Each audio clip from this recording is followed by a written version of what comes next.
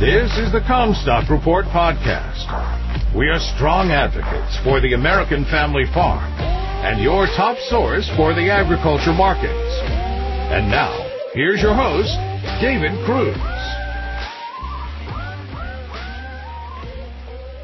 This is David Cruz with the Comstock Report. Wind, fire, rain. We've had way too much of the first, still too much of the second, and the latter picks favorites. The wind has been brutal the past month. There were videos of round bales being blown across Kansas. As dry as it was in the southern plains, if they were plowed like in the 1930s, there would have been massive dust storms as a result. Winds there the past month were 6 to 10 miles per hour above normal, with gusts 30 to 40 miles per hour with extremes of 70. Crops were damaged. There are fires in Arizona and New Mexico, with the smoke blowing east across Texas and the south, with some taken north by the jet stream across the Great Lakes into Canada. It hit over 100 degrees, setting a new record high in Siberia recently.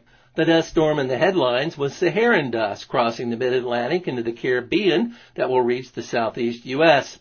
This happens every few years, but this time it is near a record 4,000 miles long.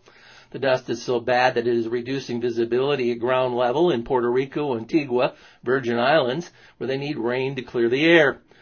This is obviously being driven by strong winds starting in the Saharan desert. The African dust will actually mix with some of the smoke coming from the wildfires in the U.S. desert southwest in the Gulf. Climatologists say that this event is memorable in intensity and coverage. The current SOI is heading toward La Nina territory, a -8. The 30-day SOI is a -7.82. The 90-day SOI is a -3.04. La Nina is unlikely to get locked in enough to impact 2020 U.S. growing crops, but could well reach the threshold to impact the coming crop season in South America. That brings a mixed outlook for Brazil, where La Ninas benefit the Mato Grosso while bringing drought to Bahia in southern Brazil. The good and bad usually average out in Brazil. Argentina typically sees drought and smaller crops during La Ninas. Here in the U.S. this crop season, when corn and soybeans go in early with generally high subsoil moisture levels, the crops are tough to kill.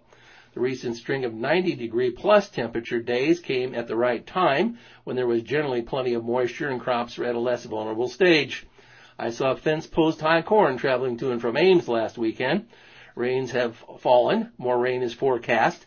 Temperatures ahead are not that threatening, and the pollination should come early because of early planting. The soybean crop was the earliest planted ever here, so that crop will be made sooner too, in late July instead of August. All we need is a few timely rains. Both corn and soybeans are on track for above trendline yields. I'm hoping that the early start will aid in dry down this fall, so harvest moisture will make the crops easy to store. I think that we will want to avoid harvest sales. Markets taken as a whole appear to be at another tipping point. Most have had recovery, some significant, and some like milk, even stellar. Poor weekly closes could set the table for a resumption of bear markets with significant weakness ahead. We are not going to solve our financial problems until the health problem is solved. Fed Chairman Jerome Powell was right about that. Our health problem is not solved, and in fact trends there are heading in the wrong direction again. The virus is still winning in the first wave. Globally, it is now devastating the southern hemisphere. A Brazilian judge ordered President Bolsonaro to wear a mask. Good luck with that. He takes his cues from our leader. The EIA weekly estimate of U.S. crude oil stocks once again exceeded trade estimates while setting a new high. Given the recovery in the crude oil market, there was already talk from the Fed that some shale oil producers were preparing to resume production. U.S. distillate stocks are huge as well, still near highs. Gasoline stocks have been declining as demand improved, but neither stocks nor demand are near the old normal. The uneven reopening of the country could stall the demand improvement. The energy recovery failed to fill chart gaps, coming underselling. Ethanol values went with the flow. Ethanol and unleaded gas are again near par. Weekly ethanol production was up 15 million gallons and stocks were off 13 million, which is a further improvement in demand. Ethanol plants in good enough financial shape to resume production have now done so. It is going to take a lot more to get other idle plants going again. Many will need recapitalize either from investors or from the government. This week's ethanol production was still 17% short of last year.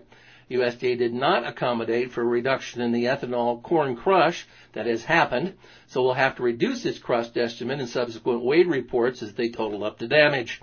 The ethanol crush could be 75 to 90 million bushel too high. You've been listening to the Comstock Report. For more information on marketing opportunities, contact us at Comstock.com or call 712-227-1110. For a more complete version of the Comstock Report with hedging strategies and trade recommendations, subscribe on our website at Comstock.com or reach out to one of our risk management specialists about how we can help you protect your profits.